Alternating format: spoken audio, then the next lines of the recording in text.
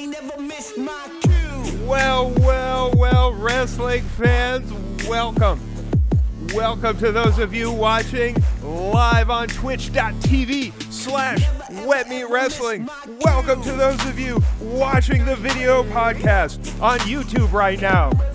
Do I look lovely today? I got my hair cut just for you guys. How you doing? I got my hair cut just for people who watch the live show or the video podcast. If you listen to this podcast on Spotify, if you listen to it on Apple, if you listen to it on Amazon, if you listen to it on Google, whatever your favorite podcast platform is, this sexy hair isn't for you. This is just for the people watching me live on twitch.tv and watching the recorded version on YouTube. It's just one of the benefits you get. Coming to the live show Tuesdays at 12:30 p.m. Eastern, 9:30 a.m. Pacific. Today is September 5th, and we are rocking and rolling on our second ever episode of Rope Break, a pro wrestling podcast hosted by me. I am the Greg Flynn. I'm the one and only. I'm the man giving wrestling fans a bad name. I'm the man coming after AEW. Coming after the stupidest moves in professional wrestling. Coming after the double clothesline. And I'm pissing off every AEW mark in the world while I'm doing it. Whether it's 82,000 British marks at Wembley, or whether it's 20,000 Chicagoan marks, American marks at the United Center in Chicago, Illinois this past weekend for All Out. I'm going to break down All Out. I'm going to break down WWE Payback today. And we're going to compare all three pay-per-views later today in order. We're going to rank them.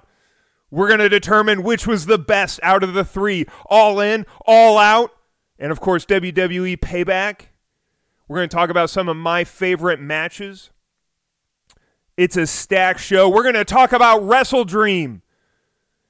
And we are going to have a book review 2.0. I made some mistakes. There were some clerical errors last show that we need to correct regarding the book review. So I wanted to come out with book review as the first segment today.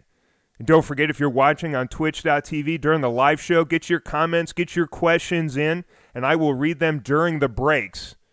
When we come back from the breaks, rather, I will address them, and that's an opportunity. You don't have to leave a comment on the TikTok clips. You can tell me straight to my face just how stupid I am. You can live the life of my wife and children and tell me I'm a damn fool straight to my face. Doesn't that sound lovely? Isn't that a great opportunity? But I wanted to open with book review today because of those mistakes during our first book review. And then something went and happened. It's been a quiet week in the wrestling world. Just, 3 pay-per-views in like a 7-8 day period. And then, there was this other little thing that just sort of happened that, just this minor little, if you're plugged into the papers and you're plugged into TikTok and the dirt sheets and you're watching and you're on Twitter and Instagram, you may have missed this one. A certain AEW megastar has been fired. A megastar by the name of CM Punk, released by Tony Khan and AEW because of a fight that happened before All In. We didn't talk about this. There was some news about this breaking before the first podcast a week ago, and I didn't talk about it then, and I'm not going to talk about it too much, to be totally honest right now. I'm going to break it down a little bit, give us some groundwork, and then my opinion, and then we'll move on to book review. Because this is a stacked show. And I don't know if I can do 2-hour solo podcasts every week like I did last week. That's only a sometimes snack.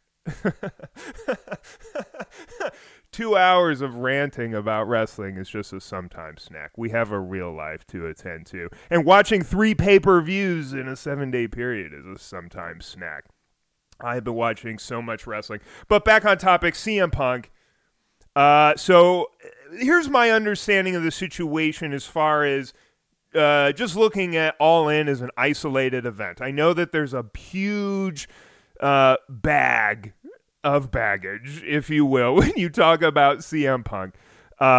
You talk about his time in WWE, and now you talk about his time in AEW. It seems to be that controversy and drama is following the man everywhere he goes, and I am not going to deny that as I break this down. However, I think there are more sides to the story than the side we got from Tony Khan. So, my understanding is that at some point in about the last 6 months, maybe longer actually, I need to get my timeline on this detail straight, but CM Punk was asked to work with and almost mentor Jungle Boy Jack Perry from AEW.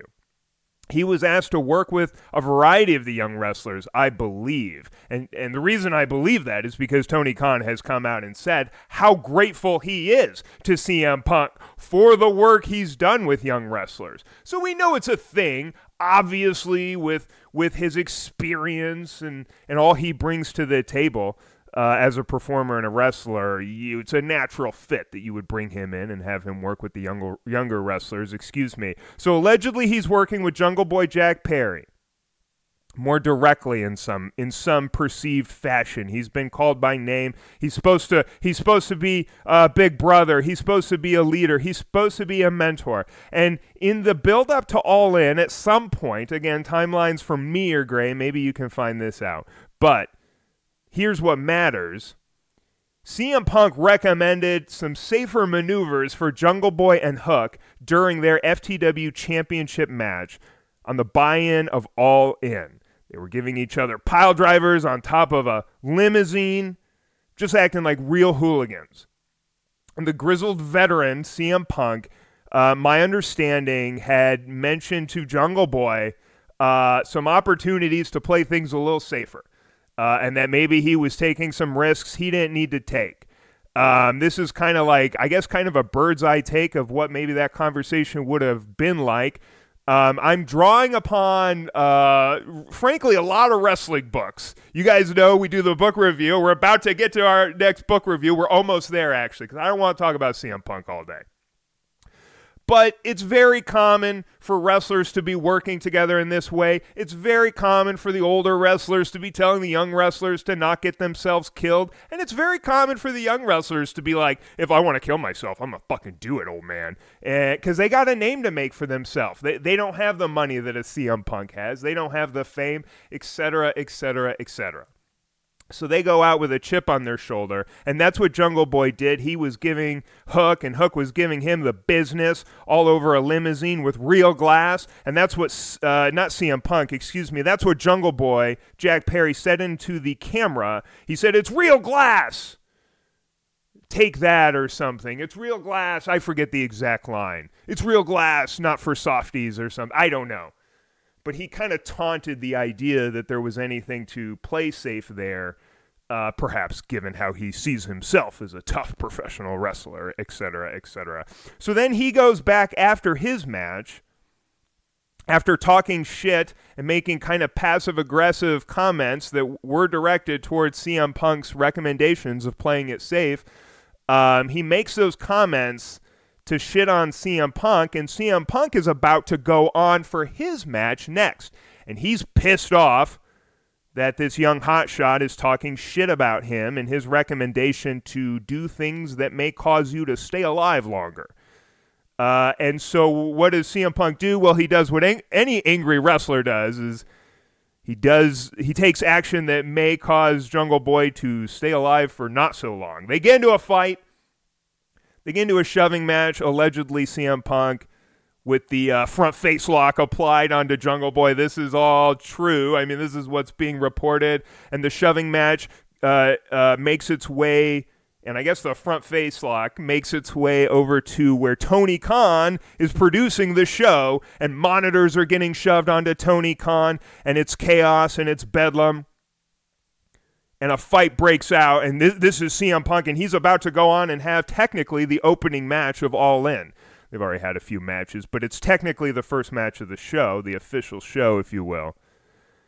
And allegedly CM Punk at this point, after the chaos, starts screaming at Tony Khan to fire him. Go ahead and fire me. It's worth noting, I feel like, that a week prior to these events, backtracking a little, there was supposed to be a sit-down, work-it-out meeting between CM Punk and the Elite.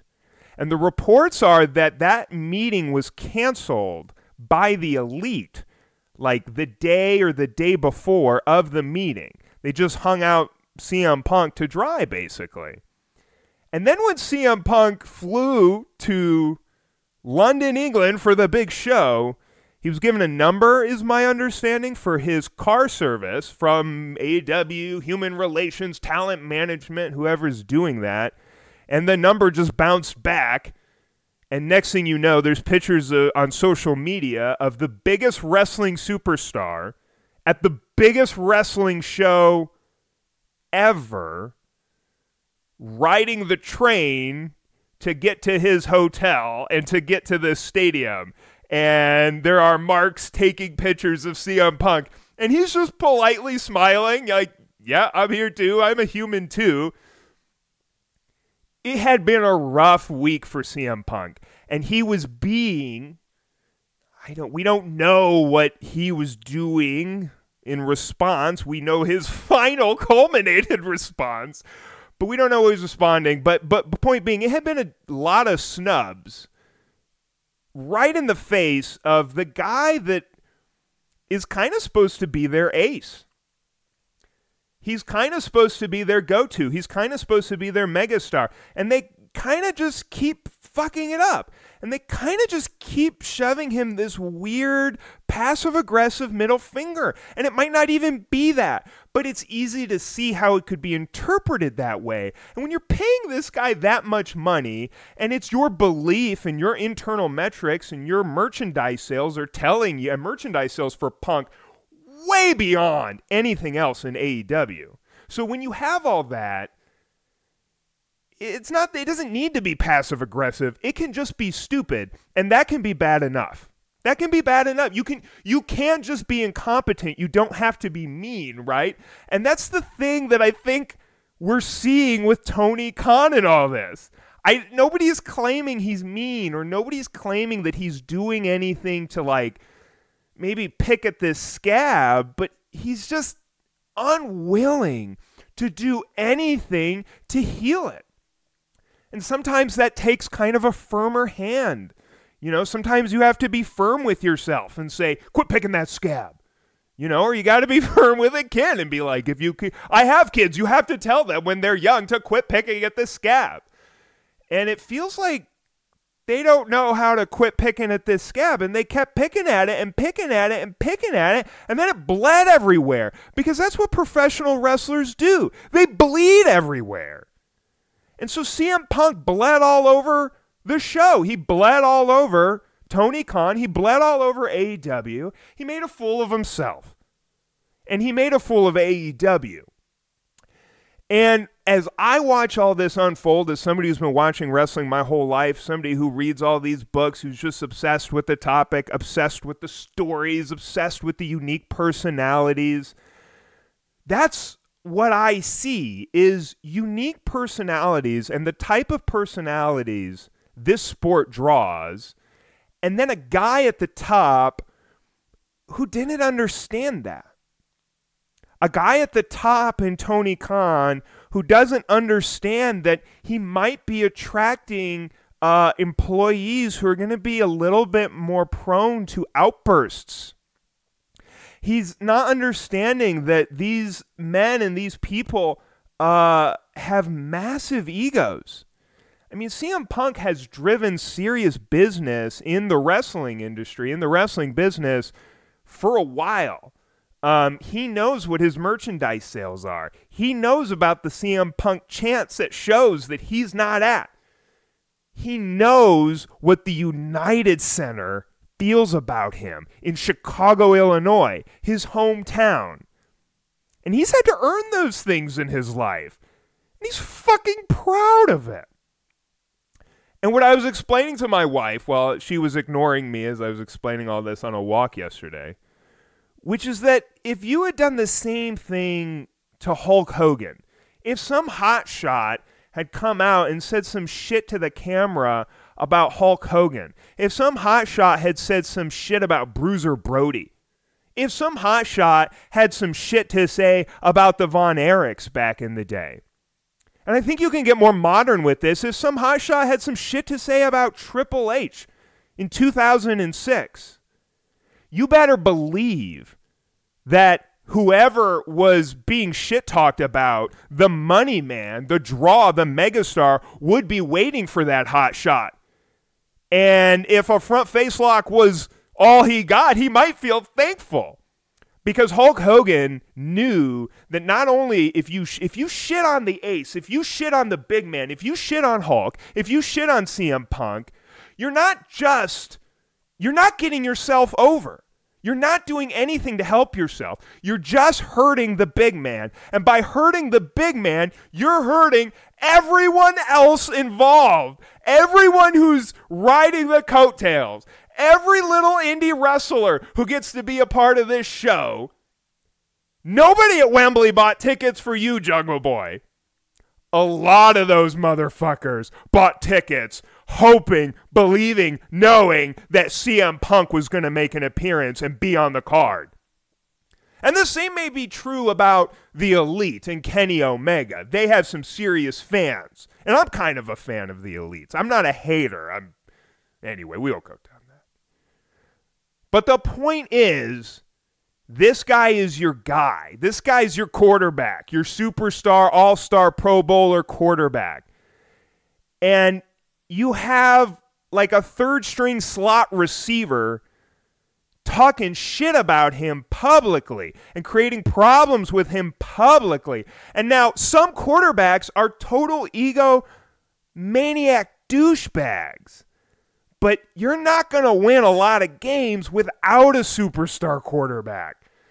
And you have to find that line as a coach, as a leader, and in wrestling as a booker. And I feel like we're watching Tony Khan. I mean, to say he's incapable of finding that line is an understatement. I feel like he's coming across, I'm going to use a term that sounds harsh, but it's just the way I speak. He's coming across like a limp-dicked bitch. He's saying he's fearing for his life. I mean, how many of the wrestlers at All In love Tony Khan and feel incredibly indebted to him? And he would have been surrounded by big, beefy men who kind of owe their livelihood to him. But because one of the older, skinnier ones in CM Punk is getting riled up, you were afraid for your life? I'm reading these old wrestling books, and that just doesn't happen, ever.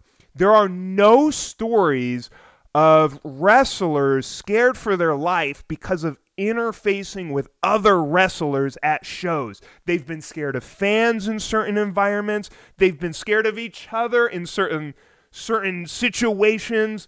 But at shows, in this sort of thing, it's just not ever happening. Nobody else has a story like that. There's no... And look at the names he was running around with. I'm going to use this example. There's no examples of Eric Bischoff fearing for his life in late 90s WCW shows. And dear God, go watch a clip of late 90s WCW. How much fucking cocaine do you think there could be in that locker room? Bischoff could handle it. Vince McMahon has handled this for a long time. Vince Sr. handled it for a long time. Tony Khan is struggling in this context, I feel like. He doesn't have a hammer. Ooh, that sounded bad after calling him a limp-dicked bitch a moment ago. But he doesn't have a hammer. He's not stepping up to be that hammer. He's not stepping up to be an emotional leader in the locker room, which isn't to say like in a way, I think he thinks he is. Maybe he thinks that by having emotional relationships, he's being an emotional leader. But a connection with somebody, like the way, I've heard the way like FTR just rave about their connection with Tony Khan. CM Punk used to.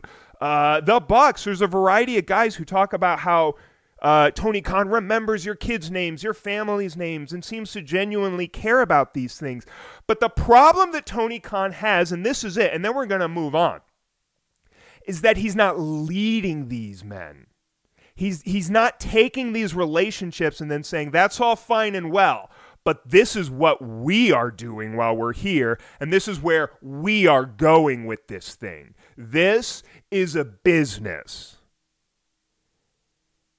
Tony Khan might, and he might not say this himself, he might not fully realize it himself.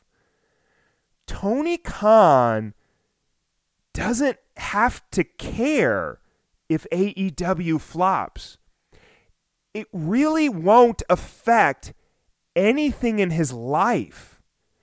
If the WWF flopped at any point between 1965 and 2010, 2000, the Monday Night Wars, it was going to have a massive impact on the guys at the top. Vince McMahon, the guy who was driving the thing, he was the one with the most skin in the game. And when you look at the way wrestlers get into main event picture, how do you get signed by WWE? What do you have to go through to get signed by AEW? The wrestlers have way more skin in the game than Tony Khan does. Way more. I don't think it's the end of the world if they have more, if they've been through more experience, whatever. But Tony Khan lets the inmates run the asylum. And they all have egos, and they all have issues, and they're all trying to make a buck. And they got kids, and they got girlfriends and wives, and they have ambition, motherfucker. And they've been sleeping in cars for years just to have this opportunity. They've had their teeth fucking knocked in. They've been pile drived on cement. They've done the indie shows. They've done the death matches.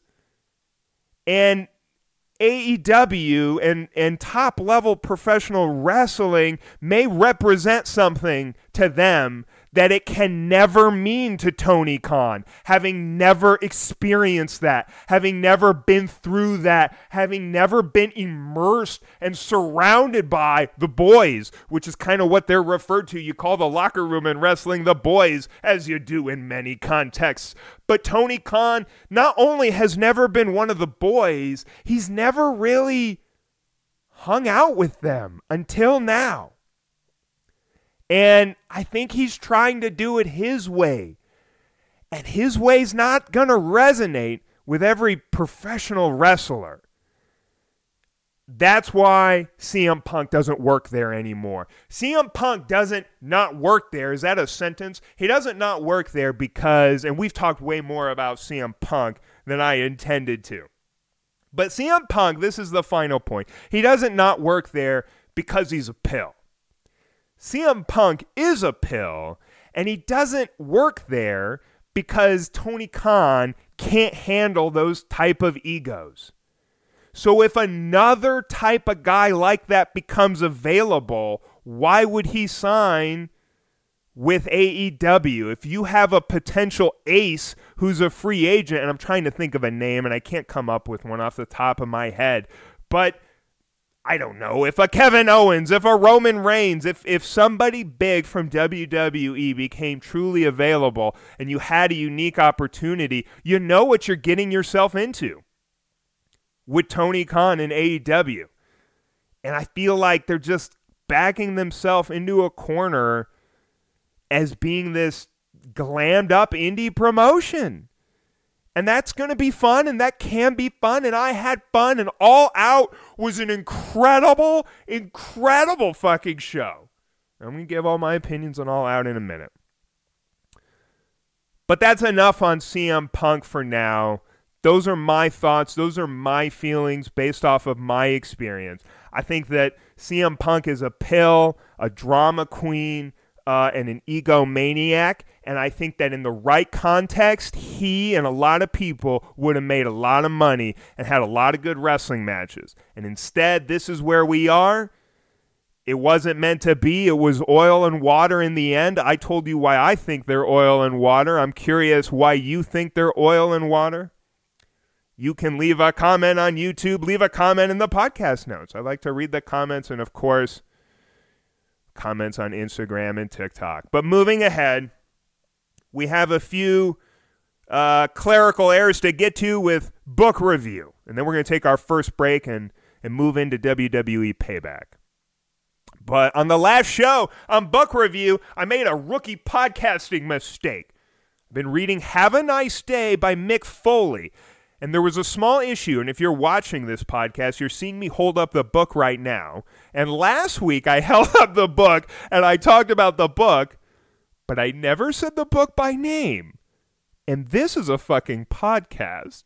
And I was so embarrassed when I realized that I never said the book by name. This is Mankind's book. You know him as Mankind. And this book was written, I believe, in the year 2001. He was still working when he wrote this book, which is a really cool vantage point to read one of these books from. A lot of these books are from old retired guys. He's still actively working and at the top of his game when he wrote this book. And it's just chock full of amazing stories. And I've gone a lot deeper in it since last week. I'm going to give a full book recommendation on Have a Nice Day some other time, though. I just wanted to make that mistake. I wanted to confess my mistake and right my wrongs. It's Have a Nice Day by Mick Foley, and it's phenomenal. And we'll talk more about that some other time. I'm going to be finishing it probably this week. So that'll be a good time to come full circle. But what's going on right now in professional wrestling, if you've been paying attention to Monday Night Raw, is that Gunther, the Ring General, that was a pretty good one, the Ring General, the Ring General, Gunther, is about to become the longest reigning Intercontinental Champion in the history of that belt. And I thought that I had the perfect book, the perfect wrestling book for such an occasion. So late last night while I was planning this podcast, I was like, no, we're not going to talk about Mick Foley. I'm going to fix that error, but we're not going to talk about him. We're going to talk about, and this is a cool one, the first ever Intercontinental Champion in the WWF. A man by the name of Pat Patterson. And I'm holding up his book, but I'm not going to say the name of it. No, I'm kidding. I'm holding up his book, Accepted. And the reason it's called Accepted is because, and it's in the subtitle, How the First Gay Superstar Changed the WWE. Pat Patterson was one of the best working professional wrestlers in the world from about 1970, 1965 maybe, until about 1980, 1982 is when his most memorable match happened against Sergeant Slaughter. And after that, he started fading more into commentary. And if you're my age or older, you may remember him as one of Vince McMahon's stooges on Raw in the late 90s. Pat Patterson, the first ever Intercontinental Champion, and I didn't know a lot about him in general when I picked up this book. I knew that he was sort of one of these people and one of these characters in professional wrestling that everybody loved and everybody respected. And so when I saw that and knew that, I knew I had to find out why. And when I read the book, I discovered it. He is just about as humble and as joyful as they come. He loved wrestling. He loved life. Speaking in the past tense, unfortunately, Pat Patterson passed away in 2020. But to come on topic and to share a story from the book, he was the first ever Intercontinental Champion. And I'm going to share the story with you. It happened in 1972 when he was fighting the then WWF champion Bob Backlund in the main event at Madison Square Garden, and they fought not one, not two, not three, but 4 nights in a row, selling out Madison Square Garden as the main event. Now, let me give you some context for this. You go to a show and you see Pat Patterson fight Bob Backlund, and it's so amazing that they're able to run it back the next day with a new match, a new finish, a new result, and they continued the story. Because the story was that Bob Backlund was the WWF champion at the time, and that Pat Patterson was coming in as the challenger. And Bob Backlund at this point had never lost. And so what they did was Pat Patterson beat him the first 2 nights by disqualification. So he didn't become WWF champion, but he scored the first 2 ever wins over Bob Backlund in those matches. And then he beat him again the 3rd night. And it wasn't until a steel cage match, the 4th night, that Backlund won. I'm blanking on what the finish was, but he didn't win by pinfall, which means in 4 matches, the champ was never able to pin Pat Patterson. Now, during all this, they decide somewhat arbitrarily to award Pat Patterson the then new Intercontinental Championship to add a level of prestige to these matches, to add a wrinkle, to add story to it. He's beating the champ, but he's not getting the belt. He's beating him 3 nights in a row, but he's not getting the belt. It's an injustice or something wrong here. So Pat Patterson was then awarded the Intercontinental Championship without ever having to really beat anyone for it, although he beat Bob Backlund for it. And WWE for years after that would say that he won the belt in Rio de Janeiro. And boy, that pronunciation was terrible. Boy, I sound American there. Rio de Janeiro. In Brazil. They would claim forever that he won it there. And actually, this is a perfect ending point. He would chuckle in his book about the fact that he had never even been to Rio, and that whenever he had to say that that's where he won it, he couldn't pronounce it particularly well. So now we are bonded in our inability to speak the language. Although Pat Patterson's first language was French. He's from Montreal, so he has a better excuse than I. Wait, no, Rio is okay. We are off the rails, wrestling fans. We are going to take a break, and when we come back, we're going to talk about WWE Payback, and we're going to break down a few of the matches. We're going to score the matches on my 1 to 10 match rating scale, and I'm going to tell you what I thought the best match of the show and the best match of the weekend was. I'm going to give you a little teaser. We have our first ever match on the show that's going to get above an 8 out of 10 rating. I have a very strict rating system. So we will get to that next after the break. Thank you for joining me, the Greg Flynn, on Rope Break. I ain't never missed my cue.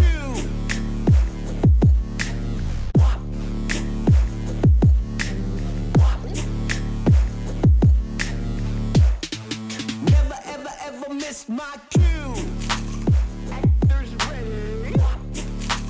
Cameras ready. And we are back with Rope Break, a pro wrestling podcast hosted by me, none other than the Greg Flynn. I am the E-Fed King. I am the Rat King. And I am about to break down WWE Payback from this weekend using what I would say is already the most notorious match rating system in the world. Wrestling marks everywhere have been telling me since our first podcast that I'm just way too hard on these matches. Oh, my favorite little wrestlers, you're so mean to them. You made fun of my favorite move, the double clothesline. We'll get to you later, double clothesline, when we're talking about AEW. But right now, we're talking about WWE Payback. And I just want to say real quick that my match rating system, if you're unfamiliar, I score matches 1 to 10. And let me explain real quickly that the whole point is for there to never be a 10. The whole point of the concept is to include the idea that nothing is perfect. There's not supposed to ever be a 10 out of 10 match. I won't ever give a match a 10 out of 10. Because I already know what it took Dave Meltzer 30 years to realize that I'm hating on fucking Dave, because that's what I do every chance I get. But the point is, he had his little 4-star system. It became a 5-star system. It became a 6-star system.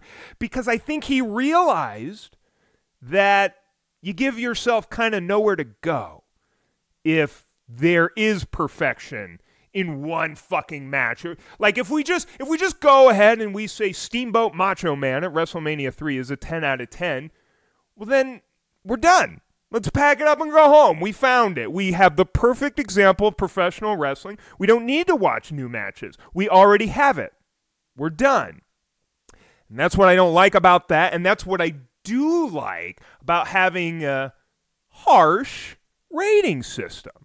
So to break it down real quick, remember, a 4 out of 10 to me is a serviceable TV match. It might be a match where you go for more and there's some flaws or there's some botches or issues. Or it might be a match where you don't go for more, but you faithfully execute a little babyface comeback and a finisher in a match that I enjoy. That's a 4 out of 10. A 6 out of 10 ups that for a pay-per-view level base match. And then when you get to 8 out of 10, you're starting to talk about high-quality pay-per-view main events, longer matches, stories, builds, things like that. And I teased earlier that we are about to have our first ever 8 out of 10 scored match on the show. I'm not going to spoil which match or which show it came from this weekend. But right now we're moving into Payback. And we'll just start hot when we talk about Payback. No pun intended. Trish Stratus, Becky Lynch. Starting hot indeed. They had a cage match to end their feud that I understand was supposed to originally happen at SummerSlam, although I don't remember it being teased or built as a cage match at that time, although I could be wrong about it. If it was meant to be a cage match, it should have happened at SummerSlam. It should have been the fucking main event. It should have been the main event at Payback. I'm going to blow my load early for Trish Stratus and Becky Lynch. That was a bad one. Don't giggle at that. But here's the thing. They really did have the match of the night and the match of the show. How many matches do you watch that have genuine gasp moments? When Trish Stratus falls or fakes as if she's going to fall and her leg is hooked on the cage, that was a genuine moment where you're watching, and if you're paying attention for a brief second, is somebody about to fucking die? And she's got the leg hooked, and then you get the reward in a way that wrestling can offer you, which is, no, she's not going to die. She's just a fucking phenomenal athlete and performer. And now that you've seen her nearly die, we're going to go ahead and kill her by doing a superplex off of the fucking cage. The cage match with Trish Stratus and Becky Lynch was so fucking good. I think Becky Lynch is maybe the best women's wrestler in the world today. And the example I'll give for this is the way she built the tension leading into this match.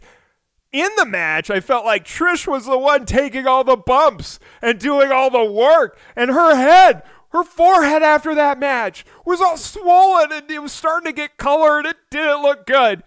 But to come back to Becky Lynch, she had me genuinely believing that she was just so fucking over having to deal with Trish Stratus. Like, I kind of think, like, she has me sold. I'm fucking marked out for it. Like, I really did believe that she was really fucking ready to move on to a new opponent and a new story, and that she was through with that. And the only downside, if you can call it that, to her having sold me on that so well was I thought the match could have the same energy. It was almost like she sold her disgust too much, and maybe she really does feel that way and just happened to be a fucking professional who can put on an amazing match with another professional. I don't know. But that match was violent and beautiful and athletic and back and forth, and you didn't necessarily know who was going to win. Becky did seem like in these moments, you always think the younger wrestler is going to be the one to win. Trish Stratus, who knows where her future is, although I've heard that she may be staying and feuding more and doing more. We'll find out. We're going to find out. She went on Raw last night. She went on Raw. I watched Raw. You come at me. I watch Raw. So we'll find out with regard to all that. But I thought that match was phenomenal. So here's my score for that match. That's a phenomenal match, and I give it a 7.1. I give Trish Stratus, Becky Lynch a 7.1 out of 10. That is almost the highest match. That would have been higher than I think almost every match at All In. I thought it was fantastic, and it was just a great way to open the show. And I think anyone who's a fan of theirs in that moment, knowing the SummerSlam snub backstory in particular, if you were a fan of those two, or at least one of them going into that, I mean, how rewarding was that as a WWE fan and potentially as a Lynch or Stratus fan? And this is the last thing I want to say about it, which is Trish Stratus. I mean, let's call it what it is. She's a 47-year-old woman who's had 2 kids, who has a family, who took off years so that she could get pregnant and have a family. And now she's 47 years old, getting superplexed off of a steel fucking cage. When 47-year-old male wrestlers do it, we don't stop talking about it. It's amazing. You know, if Sting fucking just like walks into the ring, AEW fans are like, oh my God! Did you see what Sting did? What Trish Stratus did at her age, not just at any age, that's the thing. What Trish Stratus did during that match, and let's say it, during her career, was fucking phenomenal. Literally breathtaking, gasping as her head flails back on the cage, potentially falling to her doom. That was a great match. I loved it. I don't always love women's wrestling. I'm kind of open about that. It sometimes hits me a little weird. It just doesn't quite sit right always, and we can talk about that some other time. I'm not a hater. I've seen phenomenal women's matches, and this definitely was one of them. Another one of the matches I want to talk about was the Tag Team Championship between Kevin Owens and Sami Zayn and Judgment Day. I thought that was I'm going to use this word. They'd probably hate me using it, but that was a super cute match. I know it was a fucking death match or hardcore, no rules, whatever match, and I know that they had the hockey gear, and I know that my man Kevin Owens was doing the swanton, breaking through chairs. That shit was incredible. It was far more than cute. It was grisly and gruesome and violent. It was a phenomenal match, and it was a shock finish. I think. I didn't see Judgment Day winning this match at all. I mean, it crossed my mind, but when I saw the match and that was going to be it, I kind of thought to myself, fuck, another loss for Finn Balor? Like, how many losses can Finn take here? Like, big losses, championship losses. Like, I know it's tag, but, like, who's going to take the pin? Like, what's going to happen here? And I got Twitch chat open. Don't forget to come to a live show. Check us out on twitch.tv/wetmeatwrestling and distract me during the podcast and get your questions in. Okay, we're minimized now. We're back on topic. The tag team match was phenomenal. And cute and fun. I'm trying to find my score for it on my whiteboard. I gave it a 6.1. I don't know. That seems a little harsh, but it was a fun boy, that's right on it. I mean, a 6 out of 10. What I said earlier, a fun, rewarding pay-per-view match with some nice spots and a surprise finish. It's not always my style of match. death matches and hardcore matches, although by the time we are done with this podcast, it will seem like it is. But there were a few of them over the weekend, in my defense. So I enjoyed that, and I'm excited for Judgment Day. I'm super excited for Judgment Day. Last night when we were watching Raw, I was like, Amanda, you gotta get in here and see all these belts with the Judgment Day. There's 6 of them.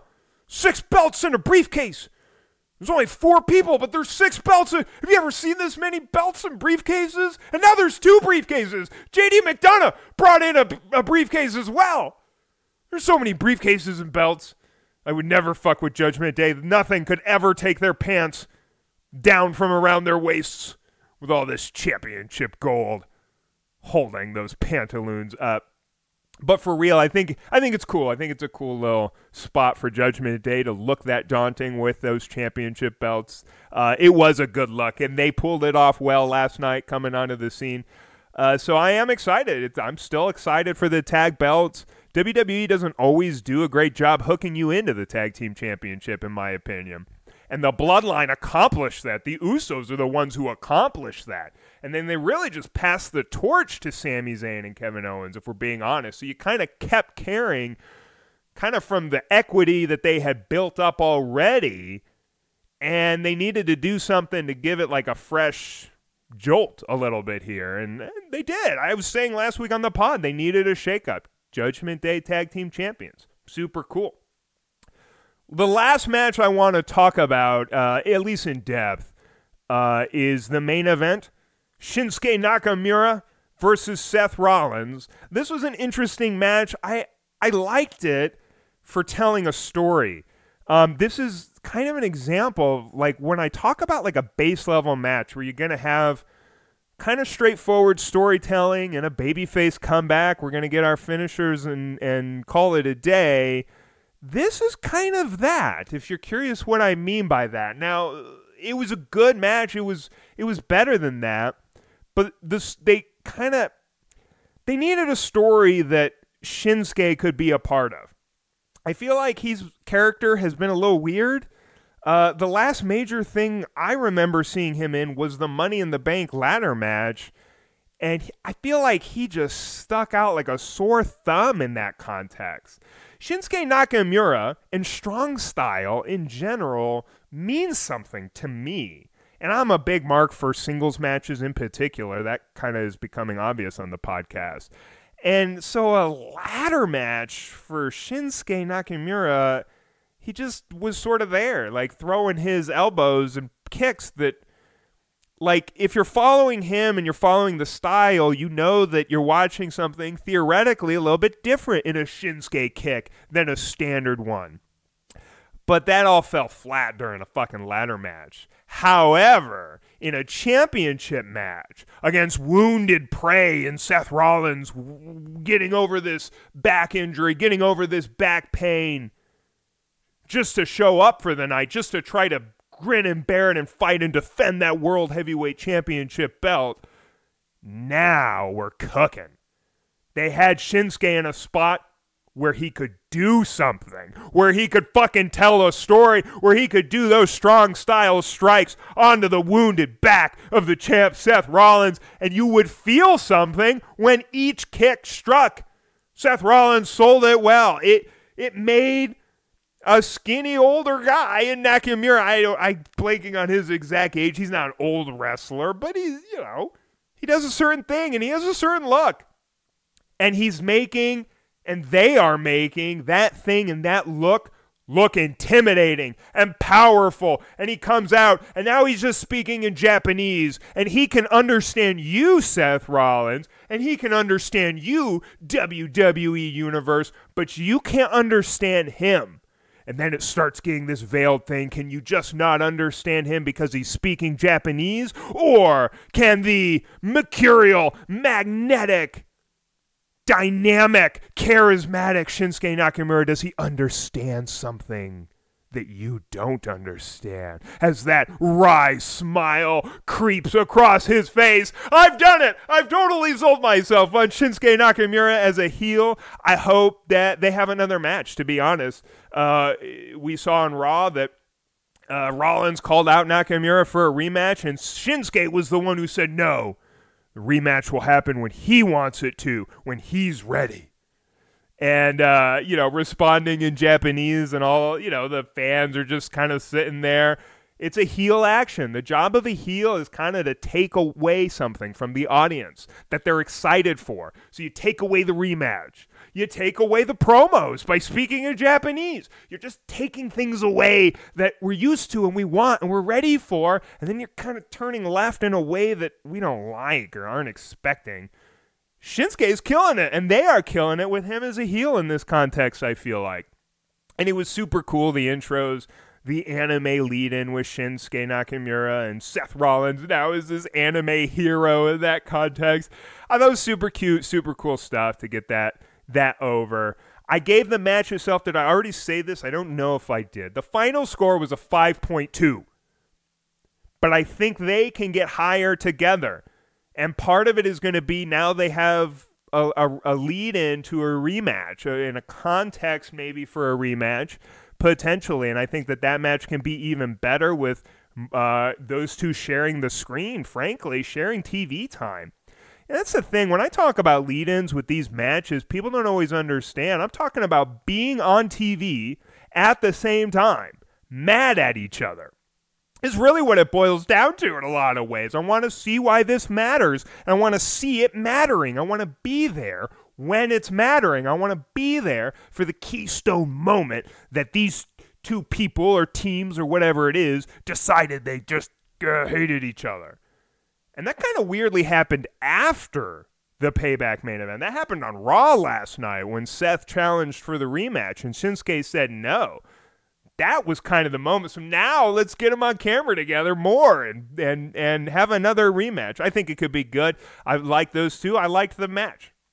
And I liked Payback. I thought it was a good show.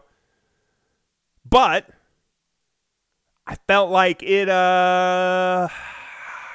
this is the best way I could put it. It kind of felt like in a lot of the PLEs, the premium live events, their pay-per-views, they feel like glammed up versions of the weekly show. A little bit, especially when you have Grayson Waller doing interviews. I mean, that segment was fine, and Jay Uso coming back, that's great. So, you got to get these stories across somehow. I'm the one who's always saying that, to be fair. But, Payback was a little bit modest. And I said last week on the show that maybe they were doing a little bit more of a modest thing right now, maybe for their own internal reasons. We have the lull after SummerSlam or whatever. And it may be because they also knew that wrestling fans were paying attention to AEW right now. Because AEW just had All In, and we already broke all that down. And then they had to follow it up a week later with All Out. 2 massive pay-per-views, 2 massive shows. I mean, AEW does 10-plus matches per show. It's a crazy rate. It's a long show. And how are they going to do 2 shows of this magnitude in a row? Well, when we come back from the break, we're going to break that down. What was All Out like without a championship main event? What was All Out like without a strong build, TV build?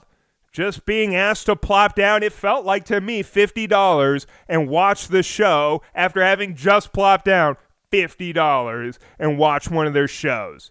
So if All In felt like it held back, and I said that last week on the pod, was it with good reason? Did they get a reward, and did they hold back for something in All Out? We will discuss that next after the break. Thank you for joining me, the Greg Flynn, here September 5th on our second ever episode of Rope Break. I ain't never missed my cue.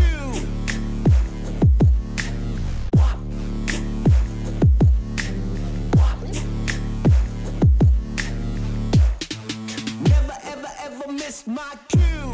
Wrestling fans, we are back, and we have some business to attend to. We just broke down what I thought about WWE Payback and how it was a safe show. They played it safe. It was a safe show. It was a good show. It was a safe show. feel like there were any massive surprises. I guess the one thing I maybe would talk about that I forgot from the last segment before we start breaking down All Out would just be the return of John Cena. He's going to spend a few months on the show now, and it looks like he's face-to-face with the Usos. He's face-to-face with Jimmy Uso. We have Jey Uso, the heel, Jimmy Uso, or excuse me, the face, Jimmy Uso, the heel, Jimmy the one confronting John Cena. I think we can tell where that's heading, and I'm excited for it. We have the groundwork laid for a Jimmy versus Jey confrontation eventually, and I'll be super there when that happens. I'll be candid, I'm not huge fans of the Usos necessarily. Feel like I'm a little on edge after all the social media comments I got this past week, but I left myself reminders that I just have to be myself and feel the way I feel. I can't feel the way you feel. You've already got that under control, or maybe you don't. Maybe it seems out of control from what I've seen of you. But regardless, the Usos, Jimmy and Jey. Oh, yeah, wrestling. Jimmy and Jey, that'll be a good match if and when it happens. And Jimmy and John Cena, and whatever John Cena's about to do, I'll watch it. And I might like it. Who knows? I mean, I don't know. I'm the guy who says that when I see Sting in a coffin match, and now we're moving to AEW, and when I see the badass Billy Gunn in a six-man match, I just feel like I'm watching an old wrestler who's been put into a context where he can be hidden and not have it exposed how limited he is and still get face time with other wrestlers. Like it just feels so transparent to me when I see wrestlers who can't work put in those contexts. I'm not saying Cena can't work or anything like that. I'm not saying Sting can't work necessarily. I'm just saying I'll believe it when I see it with John Cena. And I'm excited to see it. I'm not a hater. But coming to AEW, the big takeaway that I had, if you listen to the first podcast, and I encourage you to do that if you're listening now, go find out what I thought of All In, and maybe go buy it yourself and watch it yourself. I mean, it wasn't bad. In fact, I gave that show a pretty good rating in the end, I feel like. But the big takeaway from All In for me, I felt like they had what they perceived to be a good main event between MJF and Adam Cole. They felt like they had a title fight that could serve as a main event. And then they felt like they also had a lot of other stories and things going on that would culminate in matches. And then they decided to just kind of pause everything going on in the show except the main event. Am I making sense right now? And so they decided to kind of split it. They said, let's take our main event and let's put it at the Wembley show. So that way it can just have a punch. But then let's kind of take everything else we have that's going to be impactful and interesting and kind of a thing, and let's put that at All Out. So Takeshita versus Omega. Let's put that at All Out. Starks versus Danielson in a strap match. Let's not only put that at All Out, let's not mention it until the night before. We'll get to that in a minute. I love that match. And I loved what they did as the main event, to be honest, of All Out. I loved the main event that they ended up going with. I use that term because I almost got the vibe that they weren't for sure what it would be. That being said, when you saw it, it became obvious that it was the main event. The International Champion. We talked about Pat Patterson and the Intercontinental Championship. Well, now AEW's version, the International Championship held by Orange Cassidy. He's had it for about a year at this point, maybe a little less. He's been defending it damn near weekly. And the main event of All Out was him versus Jon Moxley for that AEW International Championship. And the two both participated in the Stadium Stampede at All In. And it's a good example of what I'm talking about. You could have, theoretically, got into Cassidy versus Moxley and put that at All In. And if All In's WrestleMania, maybe you should have. But you probably don't also have 2 shows in a row. Like, I don't think All In and All Out are going to be back-to-back this time next year. That's just a guess, but maybe I'll be wrong. Maybe they feel like they can do this 2 for a thing. They got the names synced up. They might as well. I don't know. I don't know how they feel about that. But not having, this is where I'm going with this, not having the world title as a main event of a pay-per-view, that would have been, if I'm not mistaken, the first time that was the case in AEW history. And I think, as again, I am proud. People make fun of me. I am proud of my experience as an E-Fed booker. Holy shit, I'm proud of it. And I'm proud of my track record of creating interesting main events without using the belts or without using your main event championship belt, your world heavyweight championship belt. So they use the international belt. And now we have an AEW homegrown belt with an AEW homegrown star in Orange Cassidy going into the main event of a pay-per-view, and that is just opportunity.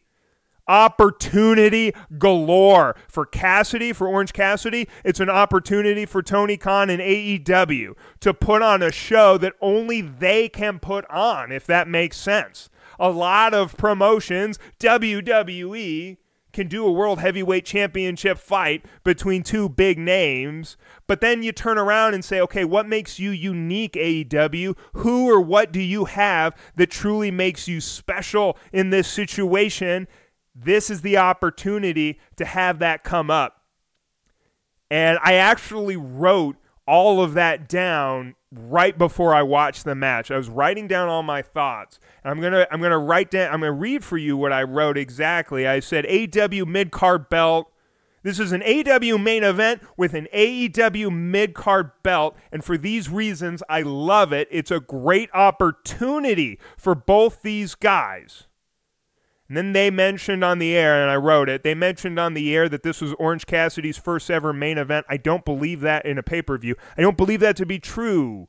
I didn't look it up, but I'm like 99% sure that he and Pac and Kenny Omega had a triple threat for the world title main event pay-per-view. So Cassidy, that wasn't necessarily true. It's neither here nor there. It was still awesome, once-in-a-lifetime or first time in a lifetime, in a way, opportunity to go 1v1 and really carry the moment for Orange Cassidy. So then the question is, how did they do? And I make fun of Jon Moxley and Jon Moxley matches as much as anyone. Not a huge fan of brawling. I like color. I like seeing blood in matches. There's not enough of it in WWE.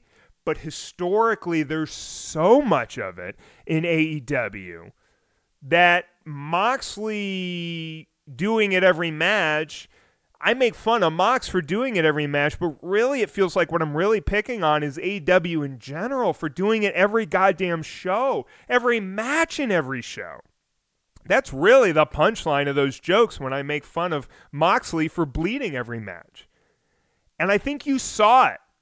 And I'll say this before I break down this main event any further, and before I break down the strap match, it got leaked that Tony Khan and AEW implemented a rule that everyone needs to, in their matches, all the wrestlers have to notify, I think they have to fill out a form if they're going to plan on bleeding during their match. And there was a long list of other things in those matches, or various moves off of the top turnbuckle, et cetera, working outside of the ring, or certain contexts for that, taking bumps outside of the ring, I think. There were a variety of things, and bleeding was on that list that Tony Khan and AEW, whoever's booking these matches, like the actual matches, booking the matches. Am I making sense? You book a show and you book ongoing storylines as kind of a TV writer, but then there's the side of booking that's literally breaking down the moves and the story of the match, and Tony Khan is not doing that.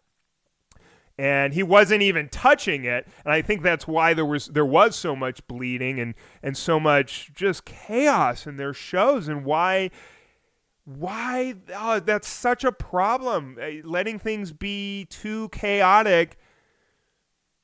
Oh, I could break this down so much. It's sort of like, this is what I'll say. I'll touch on it real quick, and then we'll talk about the match. Wrestling's sort of like comedy. You need something to serve as the straight man. You need something to serve as the rule set, as the norm, as the comfort zone, as the expectation. And that can literally be a human, the straight man, the human. And it can be a variety of other things. And then you need something to turn it. You need something to create the chaos that causes you to be shocked. And in the case of comedy, laugh. And in the case of wrestling, be in awe. Because what's there to be in awe of if you are seeing blood and moonsaults off the top turnbuckle multiple times per show on free TV? You've removed the impact. And in a way, you've removed the straight man. So what is the straight man in professional wrestling? It's the referee and the rules. It's the show itself. And it can be individual wrestlers who also work a more traditional way as well. But the structure of the show and the feeling of watching like a league, an ongoing promotion, an ongoing league, again, where wins and losses matter, where what happens matters, and where the brass of the league give a fuck and enforce their rules so that they can get what they perceive to be fair outcomes, like UFC would, right? And you look at like disqualifications are real common in WWE, at least it sends the message that the, quote, authority figures of WWE are trying to create a certain thing in their wrestling promotion on a fictional level. Like the fictional characters are going for this. I hope I'm making sense.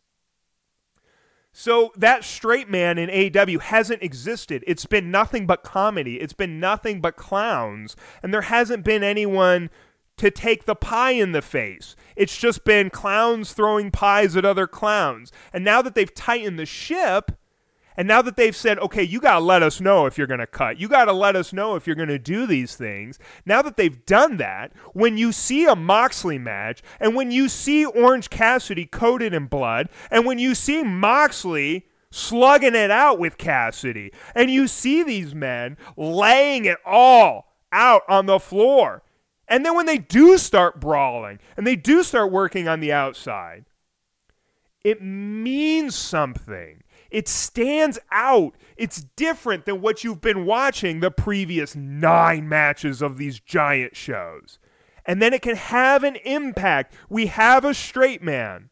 And the straight man is the fact that you don't fucking bleed every single match. You don't hit each other with steel chairs every single match. This is wrestling. This is combat sports. And that stuff is just happening to create something interesting, to create events, to create a pop. Okay.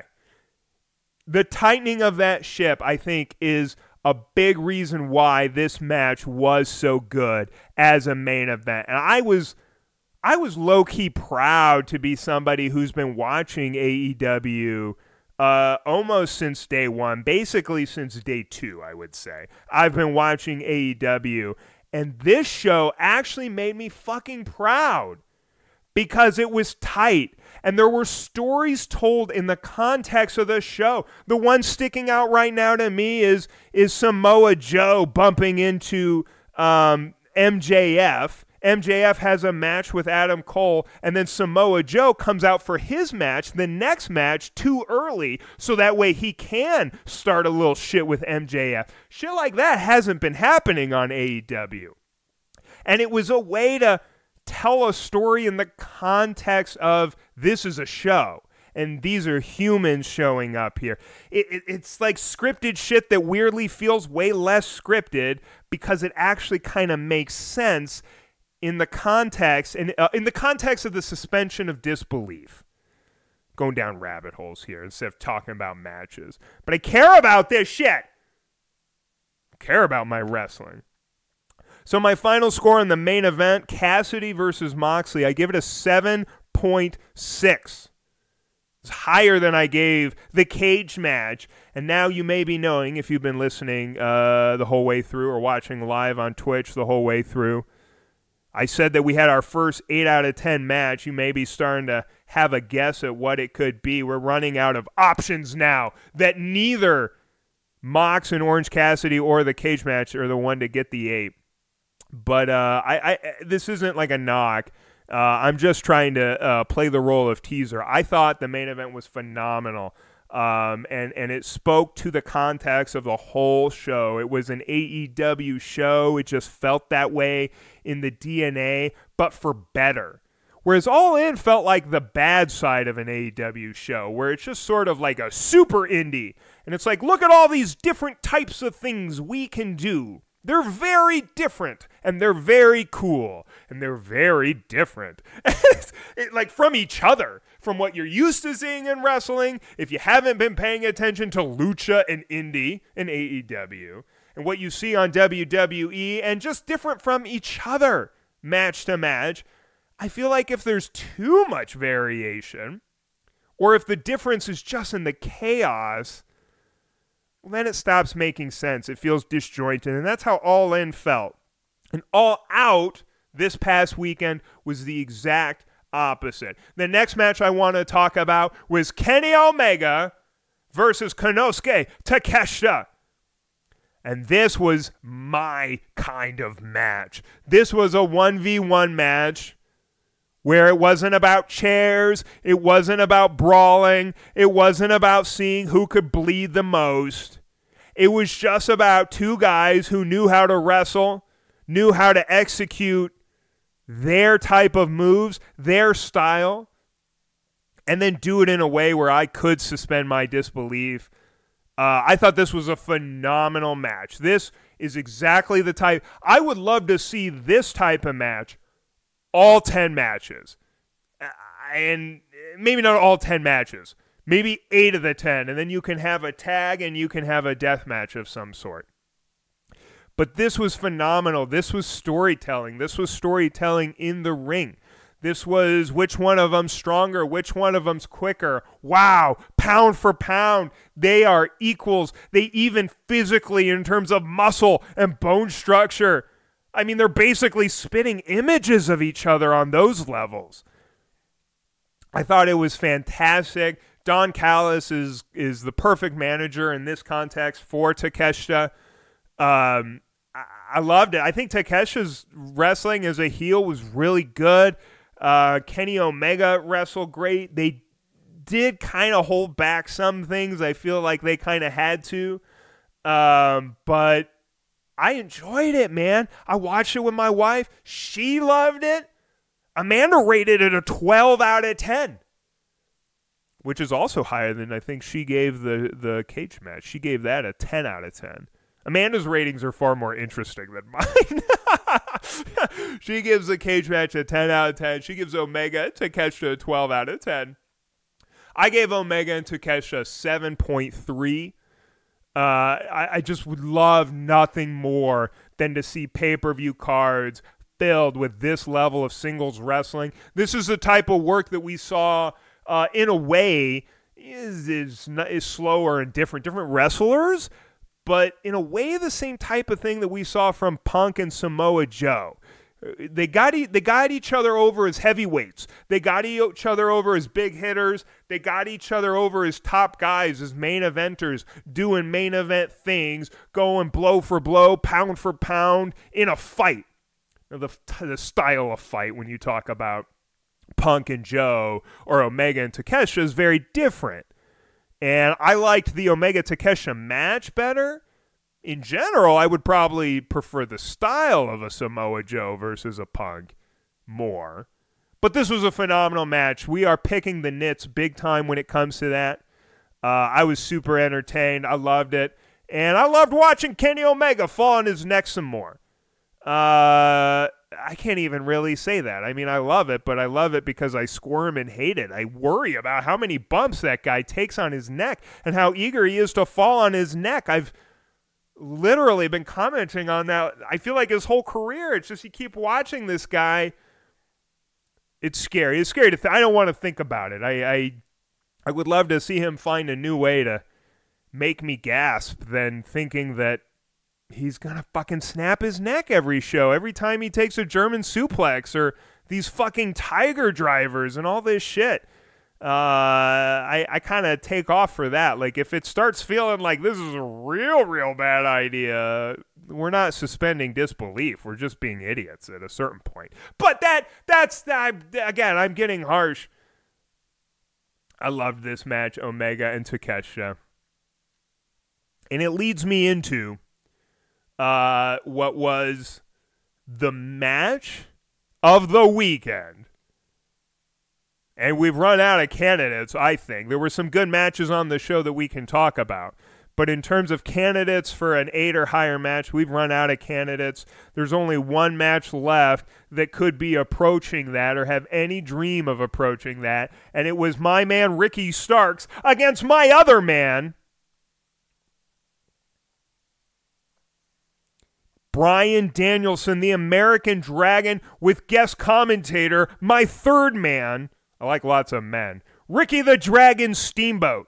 So it was Starks versus Danielson in a strap match. And this thing was fucking gruesome. I got to take a moment and remember it here. I mean, this thing was fucking gruesome. The imagery of this match. The close-ups of the face shots in this fucking match. So the premise of the match is Ricky Starks can't stop hitting bitches with a belt. Every time he sees a motherfucker, he's got to slap him around with a leather belt. Sometimes that motherfucker in the show has been Ricky the 70-year-old Ricky the Dragon Steamboat. It's so confusing because there's Ricky Starks, there's Ricky the Dragon Steamboat, and then there's the American Dragon Bryan Danielson. I see why they did it, but it makes it confusing to talk about.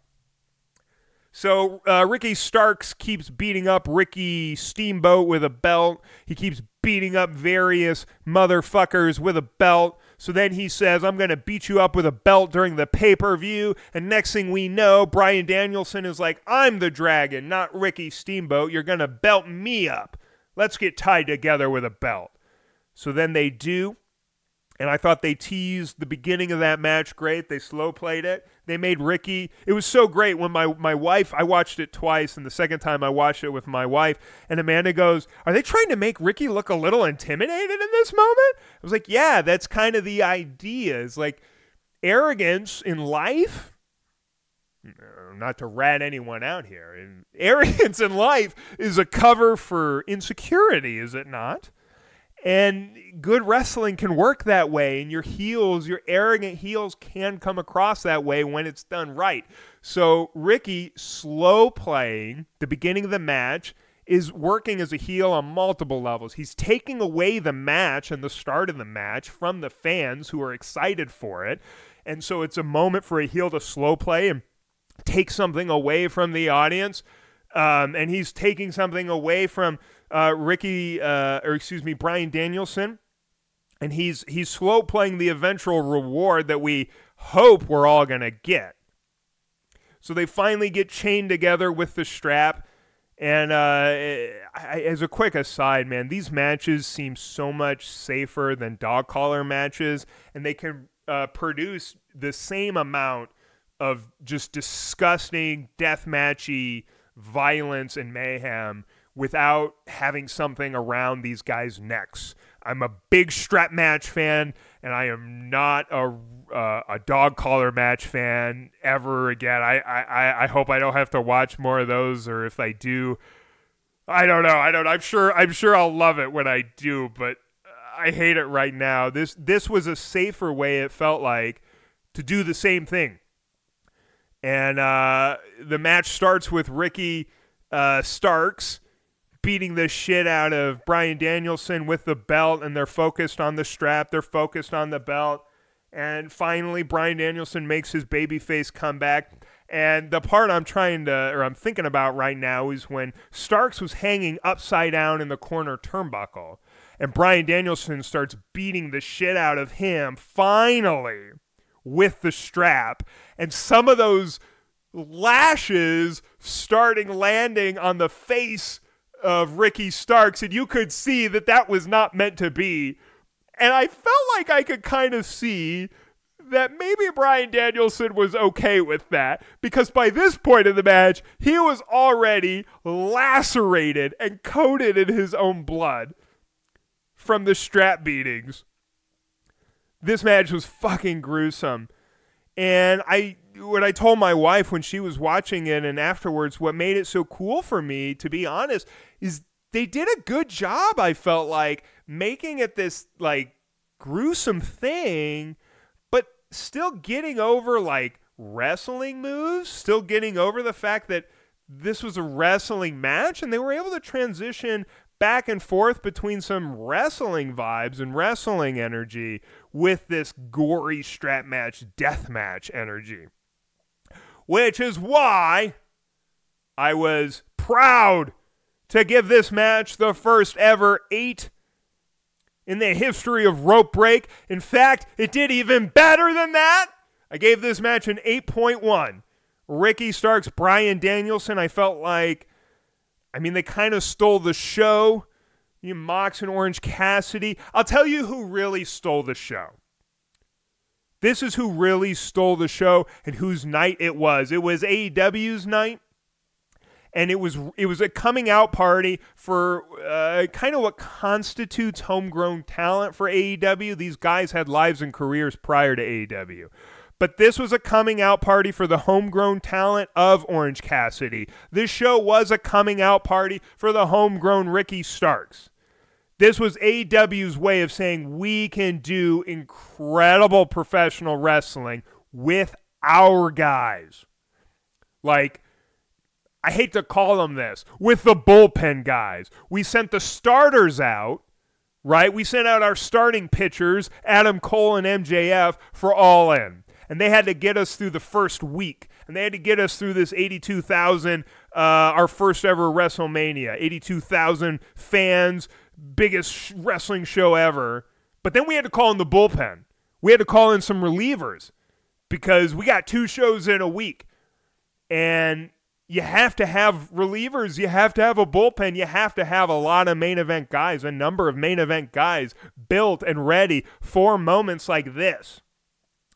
And they've been building them, and they got built, and they got stamps of approval at All Out, I felt like.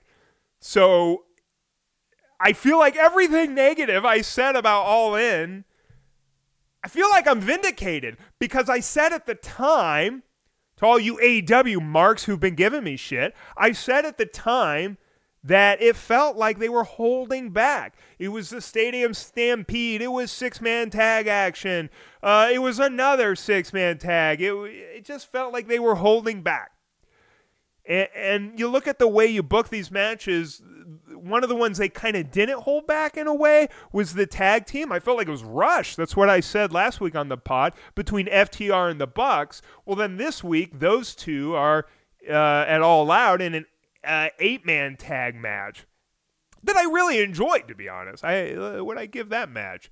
FTR and the Bucks teaming up. They had a great story against the Bullet Club. Bullet Club Gold. I gave that match a 5.9. That match was totally good too. But you can't have these guys do the main event match or the big payoff match every week, every show. There's like a give and a take. There has to be teases. There has to be epilogues, or there can be epilogues, and then connections to what the next story is going to be, or the next chapter, etc., etc. It's just this constant creative process. So it felt like what I was saying was that All In held back some of those ideas, some of those matches, some of those payoffs, and it felt like it held back too many of them.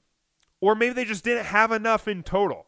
But then at All Out, I didn't even really notice the lack of the World Championship at the show.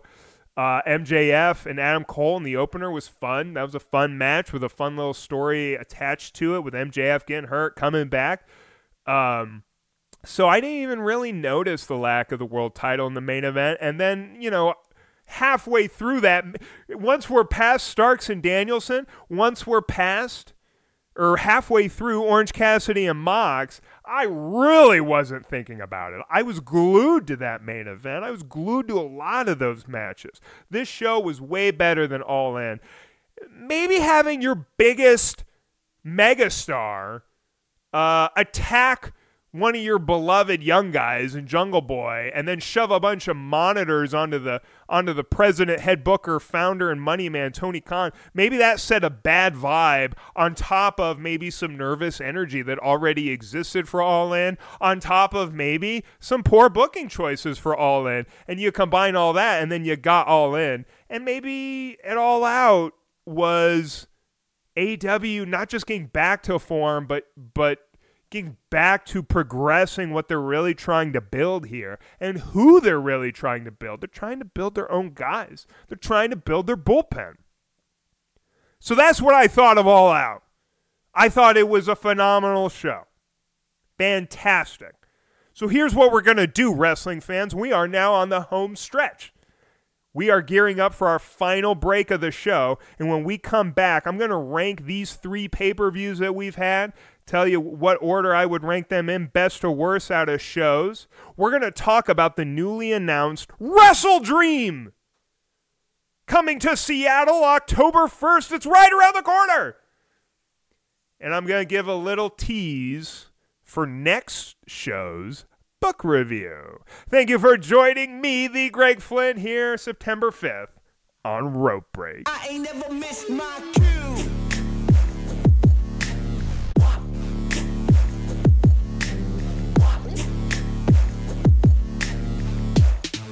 Never ever missed my cue. Wrestling fans, thank you for joining me this week, listening, watching live on twitch.tv.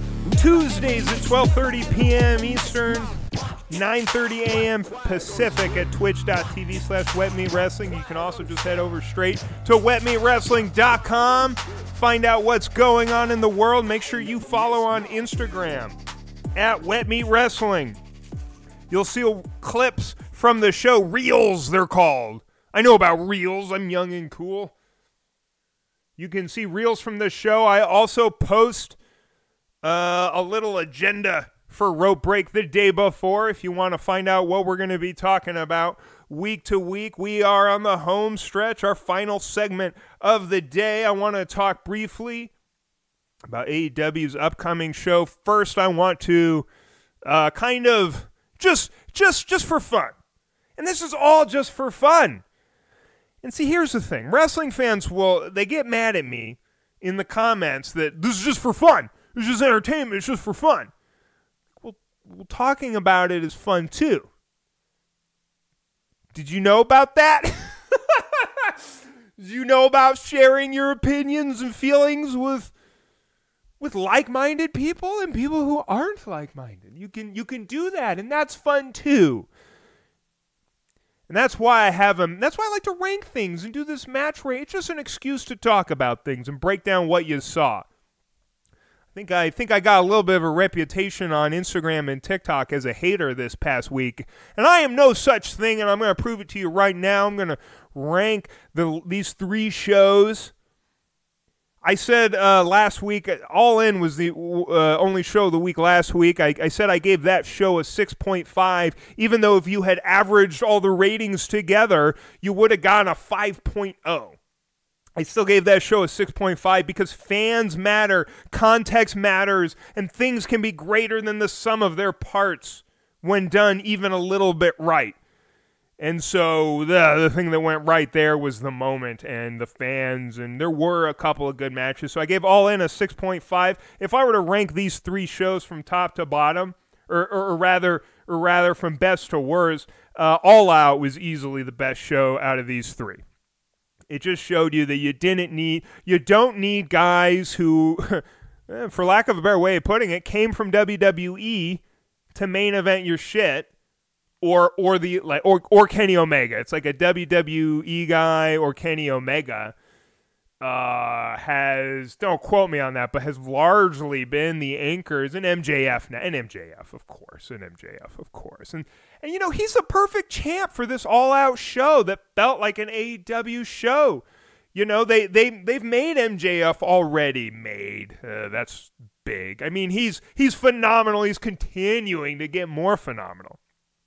But then they made Orange Cassidy, to use the word again, and they made Ricky Starks at All Out, and they're making their guys. They're building their guys, and that's what gets me so excited. When I discovered Orange Cassidy 2 years ago, or whatever it was, when I first started watching AEW, I said, this is a guy who can be world champion. Like, I like bigger wrestlers. I resonate with Vince McMahon and getting big guys in the door. A certain look is super rewarding. I speak the words. Rewarding. And the proof I use is the way the audience popped it All Out for the Miro and Hobbs match. I didn't talk about that one, but the audience ate that shit up. And as I was watching it, and they weren't doing anything, I don't want to be harsh, truly like special, but the audience loved that match. I think it's just the fact that fucking, like, it's a performance, and if you're gonna hire an actor for a role, they need to look the part, and just having guys who look the part is important. But I'm saying all that to say that it's not necessary, and there's always been guys who kind of stood out from that cliche or stereotype who've had amazing runs, amazing careers, and I was like, Orange Cassidy's going to be one of them. And I thought the Stadium Stampede, we got our teaser, and then at All Out, we just got the official sentence. We got the official proclamation that Orange Cassidy could be a real deal main event wrestler. I hope I'm right about that. I hope he continues to grow and have a variety of different styles of matches going forward.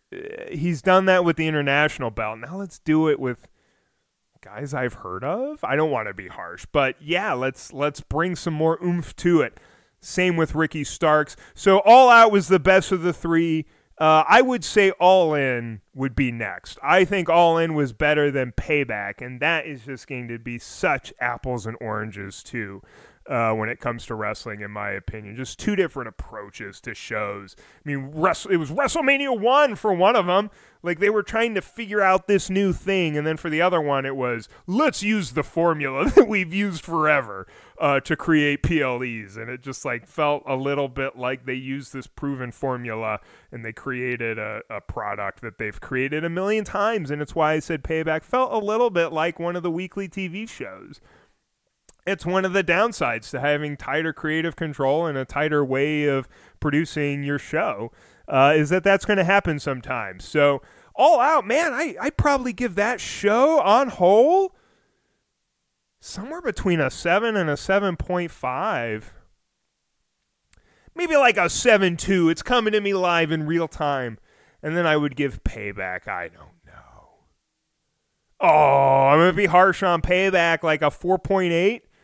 Oh, 4.9, something like that. But it was a good 4.9. Like, these scores, we got to keep working through the kinks on these match ratings. Or maybe I just got to keep training you guys. Because that's a decent score. I had fun. I enjoyed Payback.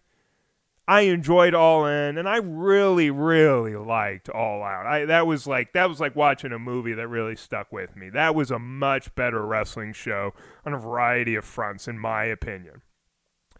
And the one that we have to look forward to now that got announced at All Out is Wrestle Dream. Wrestle Dream. Wrestle Dream. October 1st in Seattle, Washington, which I will tease is relatively close to where I live. And tickets go on sale in 3 days. So there's a chance we could have rope break content and wet meat wrestling content from Wrestle Dream October 1st. And I found out something about this show that I want to talk about now, and this will be the final thing we talk about this week, that got me even more excited and made me want to be there even more, which was that this show was thought up, dreamed up, if you will, by Tony Khan in response to the passing of Antonio Inoki 1 year ago. I believe on the same date, if I'm not mistaken, October 1st. If you don't know Antonio Inoki, he was the founder of New Japan Pro Wrestling. And he is easily I think he's easily the greatest visionary, maybe ever in professional wrestling. And what really inspired me as I learned more about Antonio Inoki's story is that he wasn't afraid, I think, of looking silly to people. He wasn't afraid of looking foolish to people. He was willing to try things and push the boundaries of what wrestling could be. It was storytelling mixed with combat sports, and he wanted to try to push that envelope in every way he could. So he fought Muhammad Ali, and it was a total fucking disaster. And they couldn't even agree. This match had been booked for months, and they were going to raise all this money, and I think it was going to go to charity at the time. This was in the 70s. And it was just this big thing. Antonio Inoki, a wrestler from Japan, fighting Muhammad Ali. And really, if you think about it, this is like a precursor to MMA. This is pre-MMA. This is pre-UFC. And the rule set that they agreed on was that Antonio could do kicks because he wanted to be able to kick, but he had to do it lying from his back. So if you go and watch the match, the whole thing is just Antonio Inoki laying on his back, throwing kind of jab kicks at Muhammad Ali to keep distance so he doesn't have to get punched in the face effectively. And largely nothing but that happens at any point. And it's an example of what happens when you push further than maybe you're supposed to, or other people say you're supposed to. Events like that happen and they get made fun of and they get labeled as a disaster or silly. But for me personally, when I read about that match and when I watch that match and when I think about Antonio Inoki, I think he walked away from that just taking notes. I tried something new, and this is what I learned, and tomorrow I'm going to try something else new. And that's going to be a disaster or beautiful, and people are going to love it or hate it. And then the next day, I'm going to try something else new. And that was the energy that Antonio Inoki brought to professional wrestling. And it's why it got me even more excited for Wrestle Dream in Seattle, close to me. I got to be at that show, boys. So hopefully I will be. I think it can happen. Iron out the kinks, make it work for the family, and I think it can happen because I would love to be at that show. And a little teaser for next week. Book Review's going to come back next week with a book that's going to get you guys up to speed on New Japan Pro Wrestling, and a book that's going to get you guys up to speed on who Antonio Inoki even is, and why I am emotional and excited for Wrestle Dream now, and why I get emotional telling stories about Antonio Inoki, and where I'm even learning these things myself. That is on episode 3 of Rope Break, 7 days from this recording. That's going to be September 12th, 2023, 1 week from today. Hey, thanks for going on this ride with me today. If you're watching live or on YouTube, don't forget, you can get this podcast in audio form on all major audio platforms. And if you're watching live, don't forget to subscribe and support on your favorite podcast platform. YouTube.com/WetMeatWrestling, the live show, Tuesdays at 12:30 p.m. Eastern, 9:30 a.m. Pacific. On Twitch.tv/WetMeatWrestling, WetMeatWrestling.com, and the WMWE Fed returns this Friday with a stacked show that includes the return of the world champion, Satoshi. Ooh! Hey, thank you guys. I had a blast today. I hope you did too. We will see you next time. Bye, everybody. Bye. I ain't never missed my cue.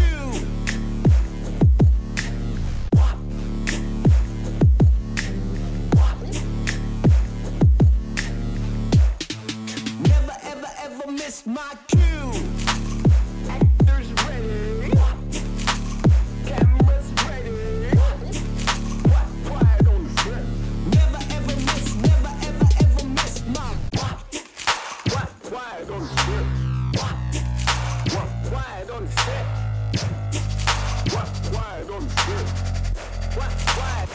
I ain't never miss, no.